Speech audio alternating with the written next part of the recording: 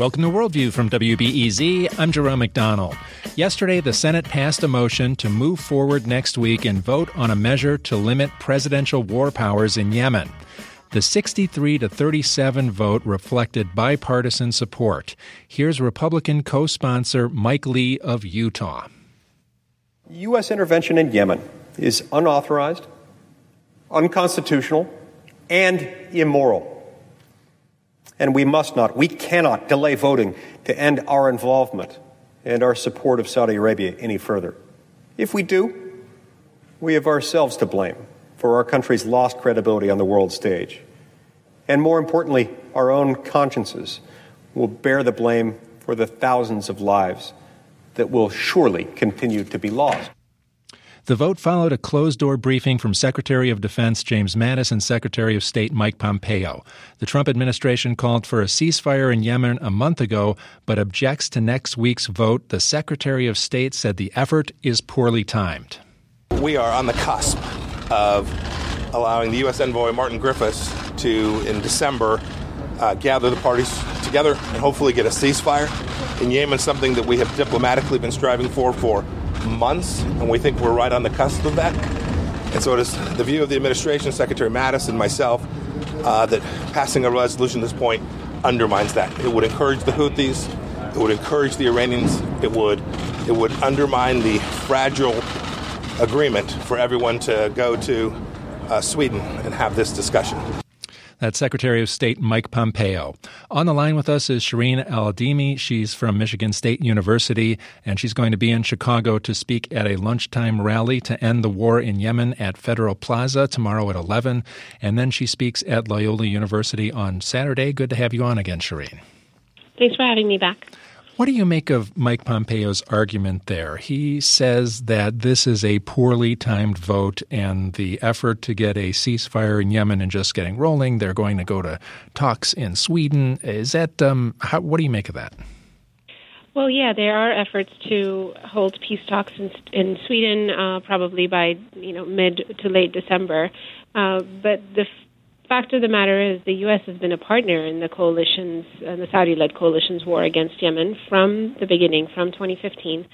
And the Trump administration now is trying to protect their relationship with the Saudis. They're trying to protect their weapons sales, and they continue to provide support to the Saudis, even if the refueling, they say, has stopped. And they're refusing to hold Saudi Arabia and themselves accountable for what's going on in Yemen. So, of course, it's in their interest to not support any kind of congressional action against the war in Yemen. Congress is trying to take the power away from Trump and his administration, and to declare that this is unconstitutional and that this war should stop. And, of course, Pompeo would not be happy to do that.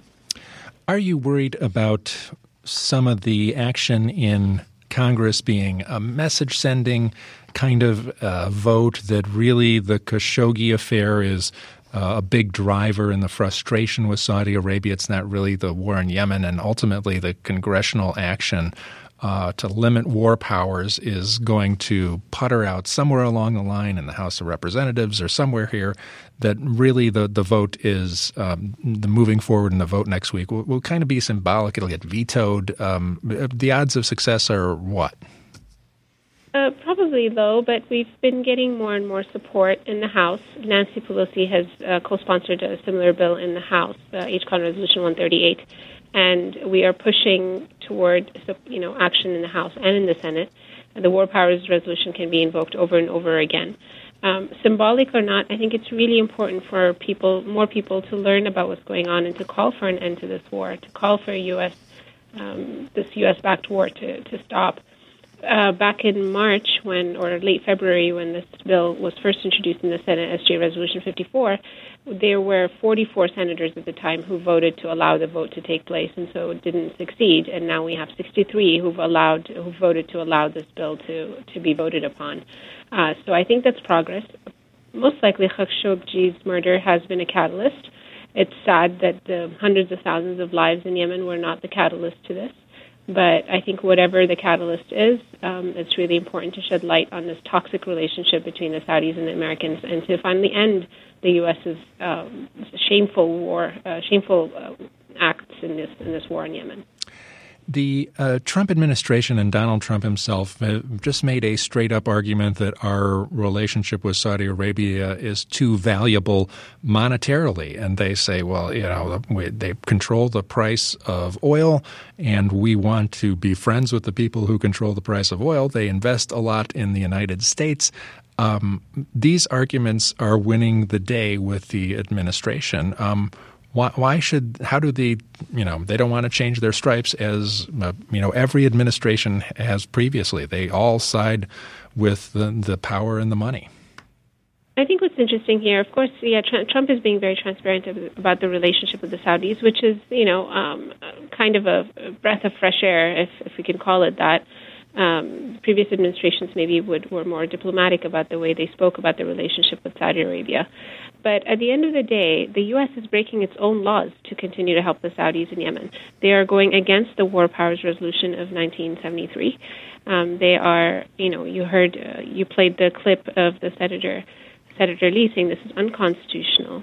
It does not have congressional support, and Congress must authorize any kind of action in overseas, or it must declare war. The president can't do that. And so we are breaking our own laws to be able to support the Saudis. And I think, at the very least, this should bring into question the role of the executive powers and what this country needs to do to align what they say are the laws with what the actions really are. Also joining us right now is Kathy Kelly from Voices for Creative Nonviolence. Earlier this month, she was in New York protesting at the United Nations and the Saudi mission there about ending the war in Yemen. Good to talk with you, Kathy. Hello, Steve. Thank you. And hello, Shireen. Kathy, tell me a little bit about your experience in New York and what it looks like from the United Nations point of view. When you start talking about Yemen, what are the feelings there? Well, we processed from the spot right across the street from the United Nations, often referred to as the Isaiah Wall, clamoring for swords to be turned into plowshares, and carrying the names of 34 children whose bodies were identified in a horrible airstrike on August 9th that killed children on their school bus. They had just been issued brand new UNICEF backpacks, so we carried similar colored and sized backpacks to commemorate those children. We read out their names, and we went to the Saudi consulate, which is a block away from the Saudi mission. And, it's very interesting that both of those buildings are completely unmarked. The other countries are flying their flags, but you don't even know where the Saudi mission or where the Saudi consulates are located. But inside those consulates, we believe very, very dangerous activity is being conducted, reckless activity. And so we blockaded the entrances to the Saudi consulate. We said to people that wanted to go in, look, what's going on is too dangerous. And look at all these police that are here. You can tell it's really a dangerous situation. And we weren't very firm with our blockade, to be honest. People could go past if they were really insistent on getting in. Some people agreeably turned away. But, if there were human trafficking or a big narcotics ring being conducted down the hall from you inside one of those big, huge buildings, I think most people would say, we've got to blow the whistle on this, or this isn't tolerable. Well, what Shireen has been describing has cost the lives now, according to Save the Children in Yemen, of 87,500 children under age 5. 1 out of every 2 people in the country, 14 million people, are facing starvation. And United Nations agency heads know this, and they've tried to sound the alarm. I mean, it's Lowcock, the head of humanitarian mission in the UN, who is saying that it's possible that 14 million people in Yemen will be on the brink of a starvation that the United Nations cannot alleviate. So I think, many, many people going in and out of the United Nations are aware of this, and they don't like it, that the United States is supporting, through a proxy war, the United Arab Emirates and Saudi Arabia to continue to bludgeon Yemenis into submission. Shireen, I wonder if you could expand on Saudi Arabia at the United Nations, because the way Saudi Arabia can throw its weight around with the Trump administration, it kind of does the same thing at the United Nations. They do. There was just a report that came out today explaining that, or yesterday, explaining that Mohammed bin Salman, the Crown Prince, threw a tantrum, threw a fit when he found out that the UN was trying to push this, Security Council was trying to push this resolution to just call for a cessation of hostilities. They're not even imposing any sanctions or anything like that. They were just calling for all parties, as they normally do, to cease hostilities, and he threw a fit. So he's not used to being challenged. He's going around killing these kids, committing war crimes in Yemen, in this genocidal war, really, because he's trying to starve an entire nation to death. And he's been doing that with impunity and, in fact, with support of so many Western and Arab allies over the last 3.5 years. And a couple of years ago, when the UN tried to place the Saudis on the list of child killers, they were on that list for, I think, about 72 hours before they threatened to pull funding from various UN programs. And then Secretary General at the time, Ban Ki-moon, admitted that this was the case and that he was very distressed at having to remove them from that list. So they've been throwing their weight around, and they've been provided cover by the United States, by the UK, by other countries who are profiting and who are supporting them in this war. Does Saudi Arabia, they're also the largest contributor to Yemen humanitarian efforts through the United Nations, so they have some clout there. I think it's shameful that the UN continues to accept that as some sort of, reason to allow them to continue doing what they want. They've created the world's worst humanitarian crisis. $90 million or whatever, $1 billion, even a couple billion is not going to restore the damage that they've done to an entire country. We're talking at least 85,000 children. These are just the kids between ages 0 to 5 who've died of starvation and cholera. What are their lives worth? What are the lives of 57,000 Yemenis who've been killed by airstrikes worth? I think Saudi Arabia and the UAE position themselves as, gift givers and that they're providing for Yemen and saving Yemen. And in fact, they've created this crisis. And if they provide anything for Yemen, it really should be restitution, and it should be an end to all of this, the massacres and the destruction that they've caused in this country. I wonder if you think the United States has to fundamentally break its relationship with Saudi Arabia to stop the war. I mean, is there a fundamental shift that's going to happen here, or is this it seems like the United States, the Trump administration would like to go on and kind of go to business as usual. The only thing that would stop the war would be a solid break. Shireen? I think the U.S. and the Saudis have similar interests in the region, and they've been partners for a very long time, and I don't think that relationship would be broken anytime soon, and which is why I think it's up to Congress to really put an end to this administration and their, support of war crimes in Yemen, their facilitation of war crimes in Yemen. Are the Saudis and the Americans going to stop being best buddies anytime soon? I don't think that's going to happen. I don't think it's realistic to expect that, even though it should, because it's a very hypocritical relationship to have. The U.S. says that they care about human rights and dignity and democracy, yet they're working and their close allies are neither democratic nor care about human rights in their own country or abroad. And so I think it's, maybe one day we'll have an administration that is more aligned with the values that this country says it has, and will end their relationship with the Saudis. I don't think we're going to see that happening anytime soon.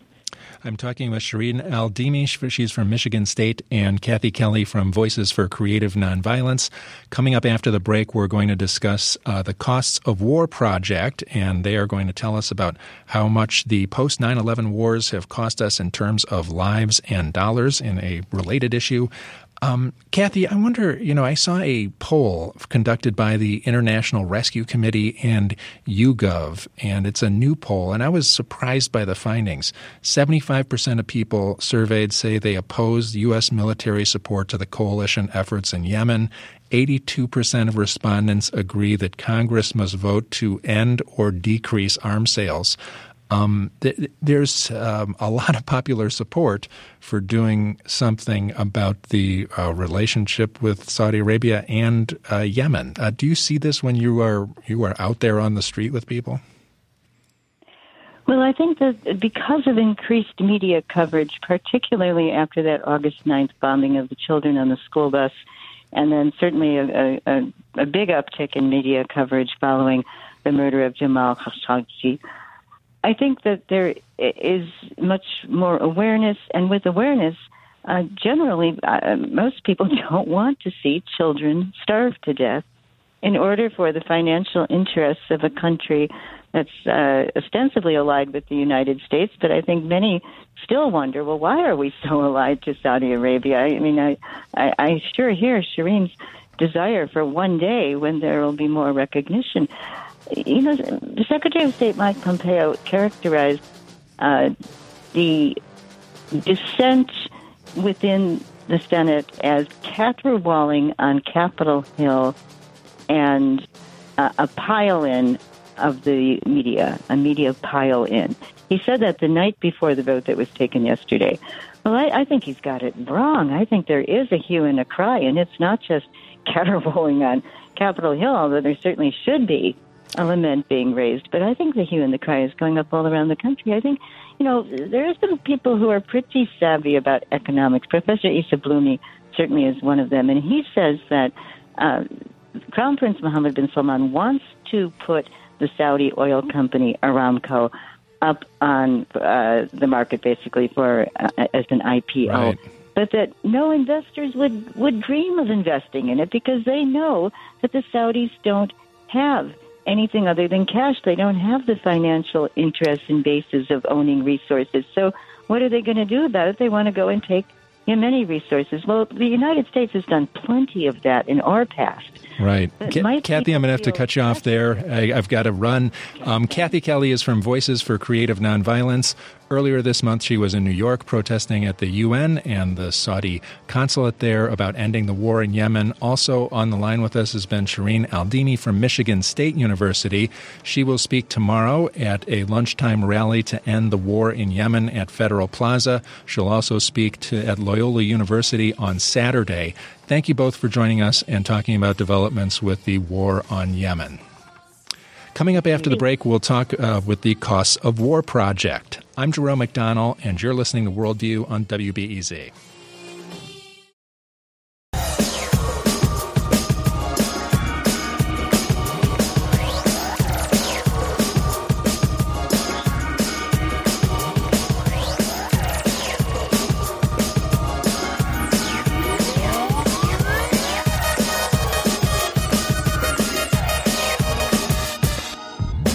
This is Worldview on WBEZ. I'm Jerome McDonnell. The war in Yemen and the War Powers Act we were just talking about figure prominently in our next conversation. The Cost of War Project is keeping a running tally of how much the post-9/11 wars are costing in terms of lives and money. Nita Crawford is one of the directors of the Costs of War Project at Brown University. She is political science chair there, and she is the author of Accountability for Killing, Moral Responsibility for Collateral Damage in America's Post-9/11 Wars. Thanks for joining us, Nita. Thank you. It's a pleasure. But let me just correct something. I am a professor and chair of the Department of Political Science at Boston University, though the Cost of War Project is based at Brown. Tell us a little bit about the Cost of War Project. You've been at it for a while now and kind of trying to keep up on what's going on. Right. In 2010, about 24 scholars gathered at Brown University to begin to look at the social, the economic, the political consequences of the war on terror. And then in 2011, those 24 academics mostly published short papers and started the Cost of War Project website to coincide with the anniversary of the 9/11 attacks and the beginning of the war in Afghanistan. Well, what are your latest figures? What is the cost of war these days? Well, when we started, we calculated that in 2011 that we'd spent $3.2 trillion in various categories of spending, including overseas operations and medical and disability and so on. But right now, we're at nearly $6 trillion for the U.S. war on terror and the obligations to care for the veterans that have returned from the wars in Afghanistan and Iraq. All right. I think that's a figure that would probably surprise a lot of people. I mean, everybody knows it's big, but that's really big. It's almost kind of like a cognitive dissonance. We don't really can't wrap our mind around that. It's hard. If you think about it, $1 million is a lot of money. Well, $1 billion is 1,000 times 1 million. Then, of course, we're up to 6 trillion almost in terms of obligated and already spent money, and that's 1,000 times $1 billion. It's really, it's quite a lot of money. What about in terms of lives? You also keep a tally of how many people have been killed in the post-9/11 wars. Yes, we calculate that total about 500,000 people have been killed directly, that is, from bombs, bullets, fire from these wars. And that is various categories, civilians, military, U.S. military, the adversaries, fighters, media workers, journalists, and so on. Yeah, it's a lot. And then that doesn't actually include the probably 500,000 people who've been killed in the war in Syria. And you also don't include kind of mortality study statistics that would normally be included in, I don't know, when Les Roberts did his studies of Iraq that were pretty controversial, that people were surprised at how many total people have prematurely died. Well, he's right. And all the people who do this analysis who talk about indirect death are correct, because clearly it's obvious when someone's shot or steps on a landmine. But when you destroy infrastructure, you actually cause people to become sick or die. So if they don't have electricity, or their hospitals have been destroyed, or they can't get to a hospital because the roads have been damaged or bridges are out, then that's called indirect mortality or indirect death. And the problem with that is it's very hard to calculate it. So when the United States destroyed the electrical infrastructure in Iraq, it wasn't rebuilt for many years. And that led to lots of morbidity and mortality in Iraq, which we don't count because it's so speculative. The best studies on this say that the indirect death number can be 1, 2, as many as 8 times the number of direct deaths in a war. I'm talking with Nita Crawford. She's one of the directors of the Costs of War Project, and they keep a running tally of how much the post-9/11 wars are costing in terms of lives and money. Nita, how much of this is, I think a lot of people look back and say, well, it was all the Iraq War. How much of it is recent? How many I was looking in the Military Times today to check and see if anybody had died recently. And, of course, there's 3 special ops killed by IEDs in Afghanistan just on Tuesday. There were dozens of Afghan civilians killed in Helmand province in a bombing after the U.S. air power was called in after a firefight. There's people dying right now, but it's hard to get a gauge on how many. Well, Afghanistan has seen an uptick in violence in the last few years, and it's in part because the conflict is essentially at a stalemate. The Taliban and al-Qaeda and other militants are making advances in controlling more territory. In a sense, things get calmer once the territory is controlled by any side, but in the contested areas, yes, the violence has increased. The violence now it's higher than it was, let's say, 10 years ago in Afghanistan. In Syria, of course, things are winding down in some areas, but there's also a great deal of violence. So, yes, these are active war zones. There's also fighting in Pakistan that's related to the United States war in Afghanistan. And the United States is engaged in special operations all over the world in about 80 or 90 countries. How much media attention do you get for the Costs of War project? It seems like vital information that everyone should know, but it also seems like something that is so incomprehensible and to look at it is so depressing that nobody wants to look at it. Well, it's quite a bit of media coverage. I think that the thing that's difficult is to try to think about the cost in relationship to other values. So, we have benefits. Supposedly we're protected by the wars on terror. That may not be so. It might be that our Homeland Security spending is actually protecting us.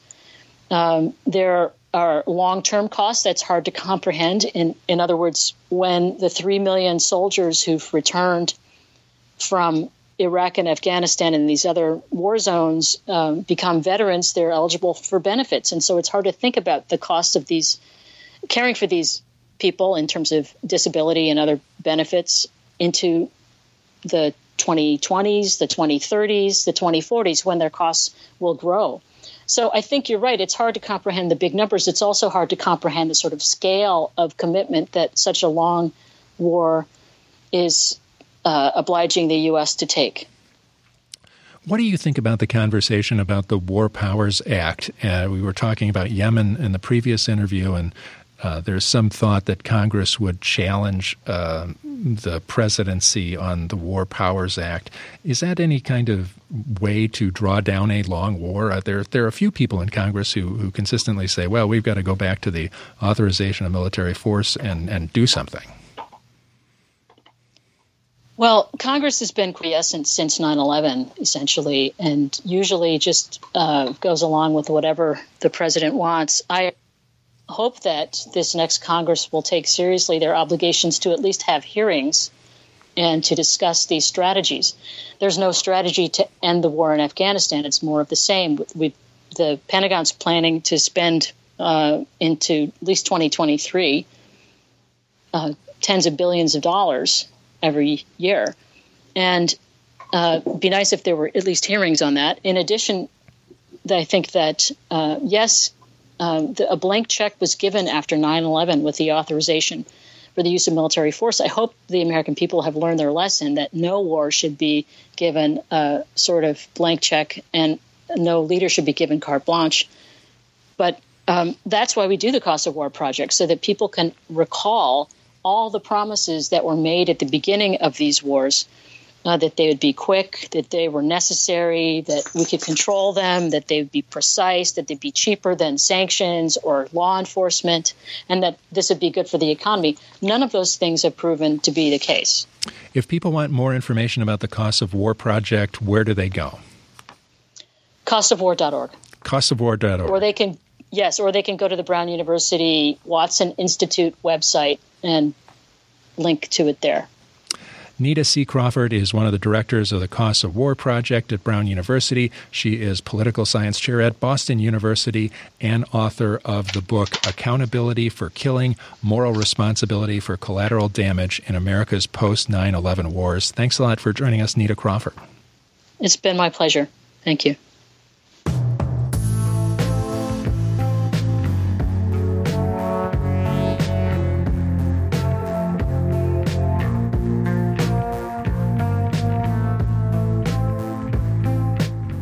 Coming up after the break, we'll have our Global Activism segment, and we'll hear about some young people who are learning to use human rights as a tool at home. I'm Jerome McDonnell. You're listening to Worldview on WBEZ.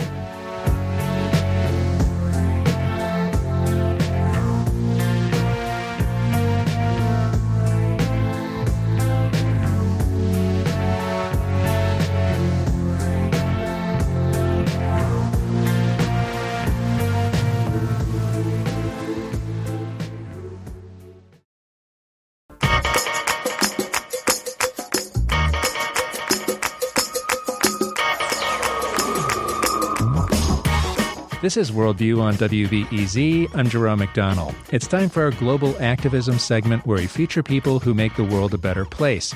It's time to visit with our friends at the organization Genesis at the Crossroads. Founder Wendy Sternberg is here. Good to see you, Wendy. Yeah, thank you, Jerome. Good to be back. Remind people what Genesis at the Crossroads is. What are you doing here?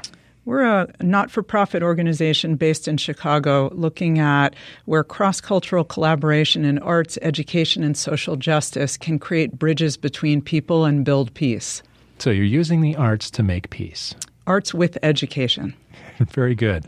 And one of your projects is the Genesis Academy Summer Institute, and you've been bringing young people to Chicago, and they've been coming and visiting with us in the past. Explain what you're doing with the Genesis Academy Summer Institute.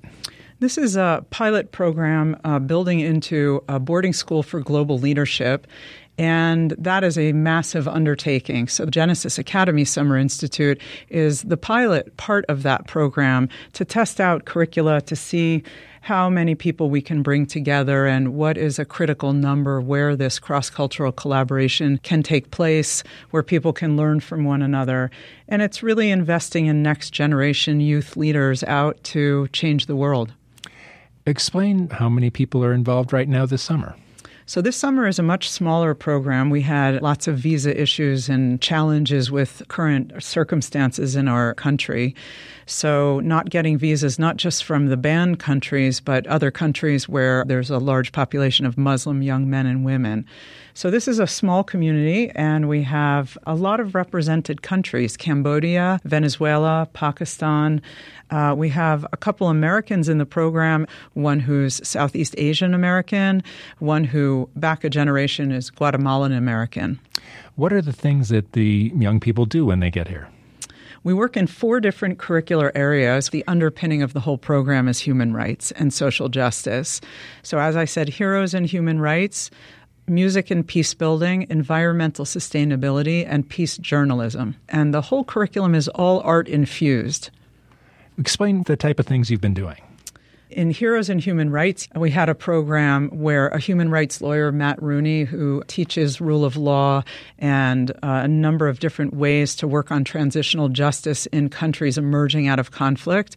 Nita Kolhatkar from India, who's a journalist from Mumbai and an editor, and she was talking about the journalist as an agent for social change.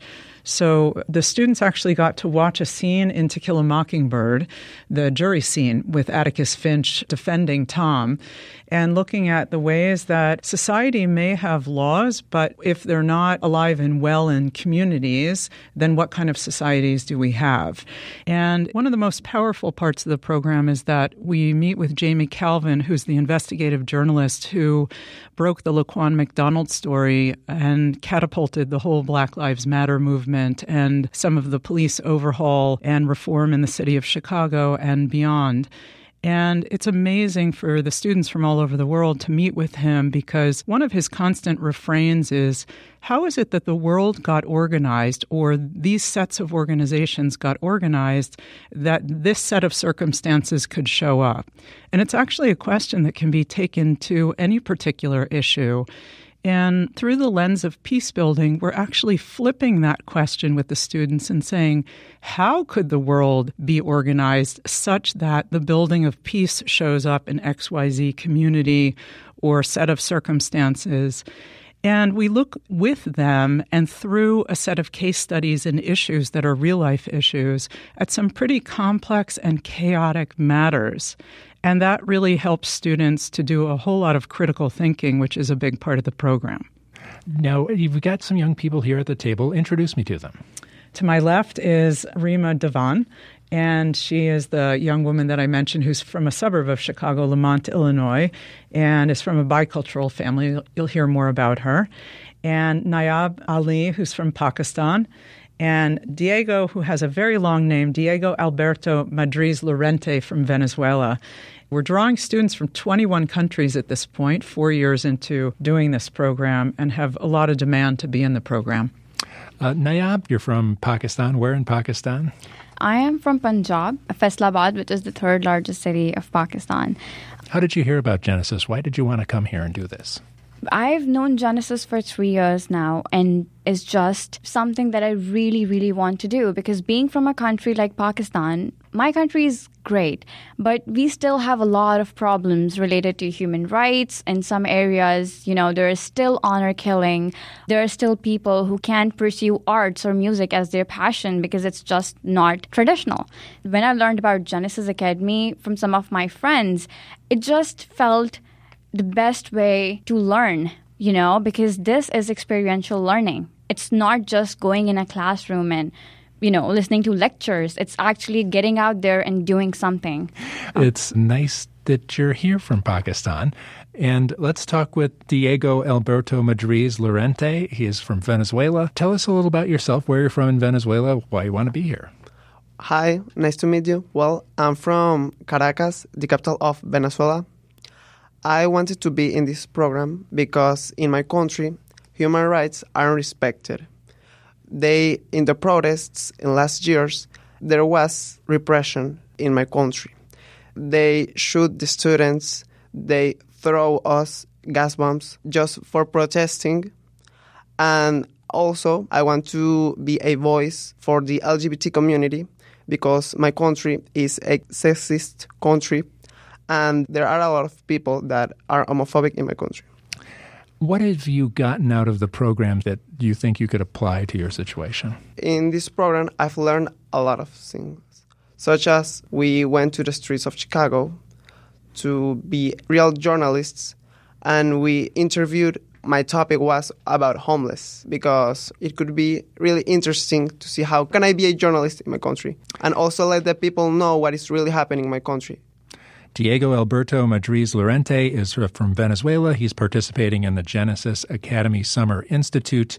And you're listening to Worldview on WBEZ. I'm Jerome McDonnell. And the third participant that we have here is from Chicago. Rima Devan is here. Thanks for joining us. Of course, it's my pleasure. Tell us about yourself. My parents were born and raised in India. I've been in Chicago my entire life. And I have an older sister who's in medicine. She is a medical student at Rush, which is in the west side of Chicago. And I'm very passionate about children and art and music. And she got me an internship with the community engagement director, Mrs. Gates. And with that, I get to work with students from the south side and the west side of Chicago. I hear about how these students go through such horrific problems with gun violence, police brutality, that as children they shouldn't have to go through. So for me, it's a really big deal to be here. So thank you for having me. I'm glad to do it. And you've met so many young people from different places in the world now. What's that experience been like for you? Unbelievable. The first time I heard about Genesis was through my sister. And I learned kids from all over the world are facing such different issues that all relate to each other. And just working together could bring so much change than just one person from one area having to continuously talk about something that's really not working. So working with students from different places and hearing what they have to say, what they've tried, what they've learned, could just become like a back and forth thing that we could use with each other. What's been your favorite part of the program so far? That's a hard question. I've liked a lot of things, actually. But I think the biggest thing for me is the community, our family, our Genesis family. Because if I was to go listen to someone speak to me just by myself, it doesn't have the same effect than all of us here together listening to that person and being able to relate to each other, have someone you can talk to and know from somewhere completely different from where I'm from. Nayab, what has been the favorite part for you so far? Although I've been to States before and I've met international students, but being here in this program and learning about the fact that we are all students of pretty much the same age. Each one of us is facing some problem in different country, but we are fighting for it, and we are fighting in our own ways. So just to connect to them that we are working for the same cause, but we are just located in different countries, it's really something that touched me because I've never met anyone from Venezuela or Cambodia, and I had no idea about the situation and what's going on there. Trust me, when I came here on the first day and we started talking about it, I was just so surprised. Diego, do you have a favorite part of the program? Oh, well, I've also felt this as a family. But I also liked the fact that we did a song, all of us, in different languages. Sono. Sun. Stop. Écoutez. Sun. Écoutez. Escuchar. Listen.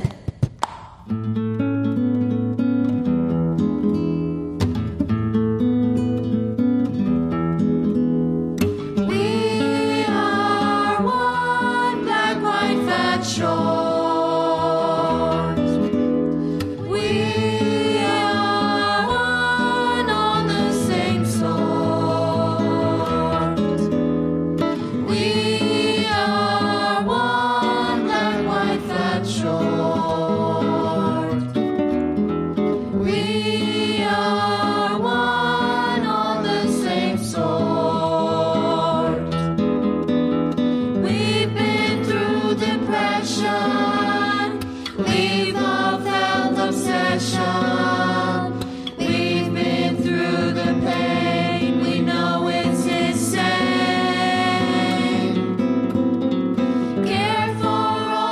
Had like 48 hours to do it, and it was a different experience because for me, music, I use it as therapy when I was stressed, and that was the best part for me in this program, how we all join our languages to work with a song because music doesn't have a language.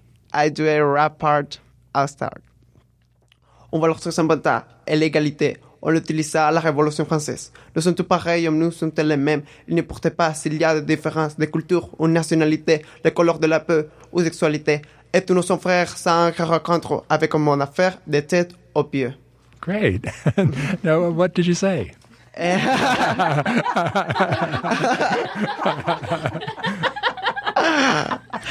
I'll drink some water. Okay. I told in this song that an important value is equality. We use it in the French Revolution. We are all the same. It doesn't matter if we are different cultures or nationalities, the color of our skin or our sexuality. We are all brothers without fear. We have a world to work for from the bottom to the top. All right, that's great. Thanks for sharing that with us. I'm glad you did that. I wanted to ask about a trip you took. I know you went to the Lincoln Museum down in Springfield. What was that like, Wendy? Jerome, one of the things we're really excited about is this was the fourth year we're taking students down to the Presidential Library in Springfield. That's the Abraham Lincoln Presidential Library. We are looking at Abraham Lincoln's legacy in the Civil War, all of the issues with his own personal attacks from many different factions, a lot of chaos between the North and the South in the Civil War, and looking at what it is to end an institution like slavery and overhaul a country and bring people together across tremendous divides. So Genesis at the Crossroads and the Summer Institute are all about taking students from particular conflict areas or post-conflict areas and working with different subject matter and the arts to create these bridges. So it's amazing to take history and make it alive today. And we had the opportunity of working with the person who's created every single installation that is theater-related for the Abraham Lincoln Presidential Library since it was founded. And we take that issue of looking at an institution called slavery and map it onto the 21st century and ask the question, how are we creating spokes of a wheel that keep enslavement possible for people in a modern age today, and what does that look like, and how do we redefine slavery that may have looked different than what we found when Abraham Lincoln was alive? And who was this person who grew up in such poverty and learned to read by himself, went all the way through law school, no means, but had such drive and tenacity to end something in a country and unify a country that was so divided? And I think these are messages that are so completely important to today. To look at all different factions and how do we create common ground and how do we think about our differences as assets to ourselves and to our world. Rima, what did you get out of it? So going to school in Chicago and the schools I went to, I never really got to understand who President Lincoln was and why is he one of the presidents that we hear so much about and know the name of other than the other beginning presidents. And I learned so much, like he wrote the Emancipation Proclamation, which I'd already knew, but I didn't know what came after that, like how many people were so against it, even if they were slaves and if they were white, and how many were for it. Wendy, what do you hope will happen with these young people when they go back? I mean, you're trying to build global leaders, and how do you test that out and see how they're doing? It's a great question, Jerome. We take a look at a number of the projects that they create after they've left the program and look at some of the things they've learned in the program, what they're actually applying in new organizations. And I think the best way to answer that question is to give you a couple examples.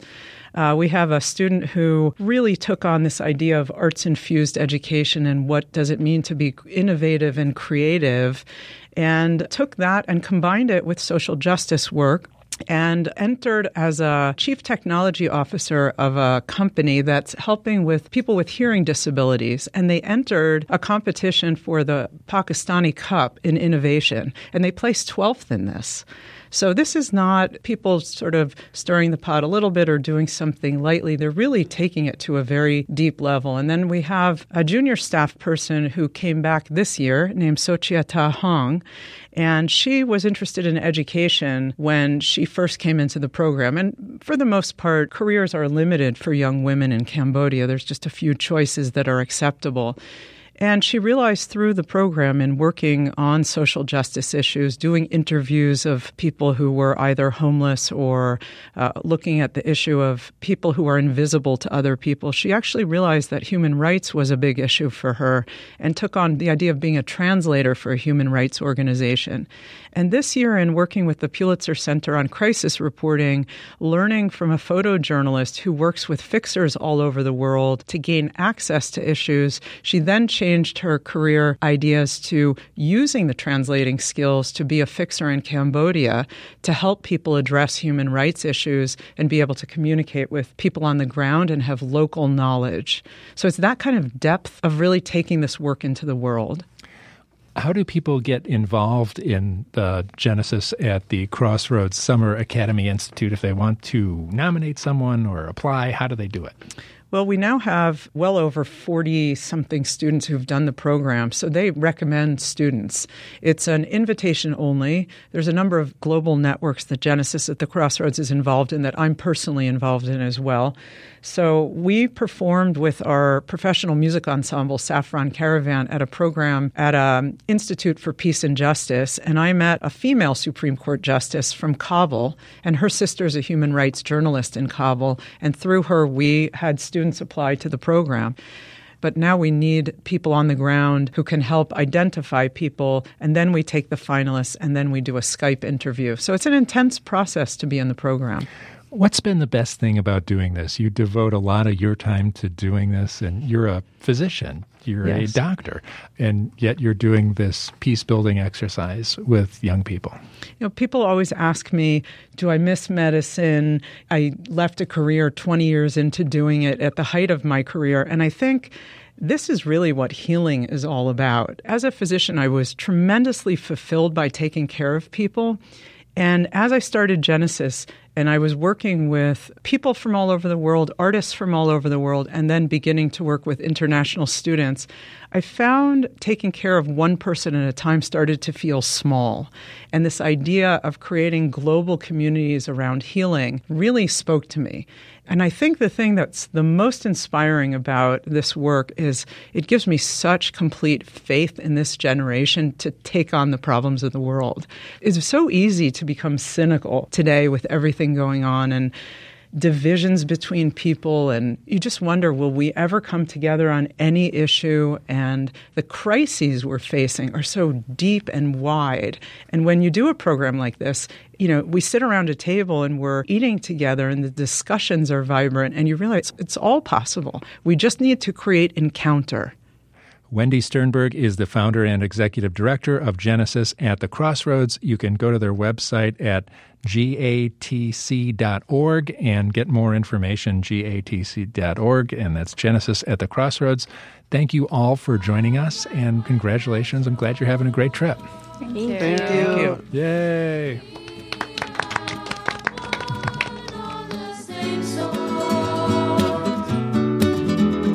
The world is changing, and so are you. Every minute that goes by, someone's born, someone's new. Look at the gifts of life, how we can act. If we try, we will see the effect.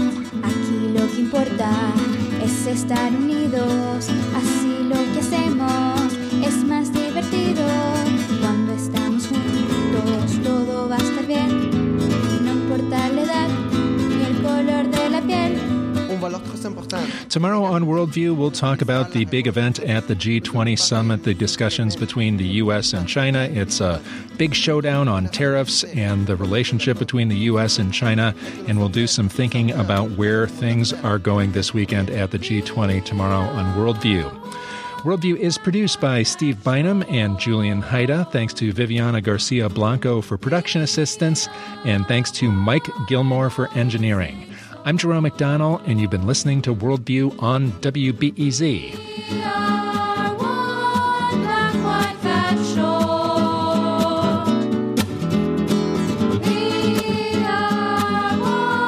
on the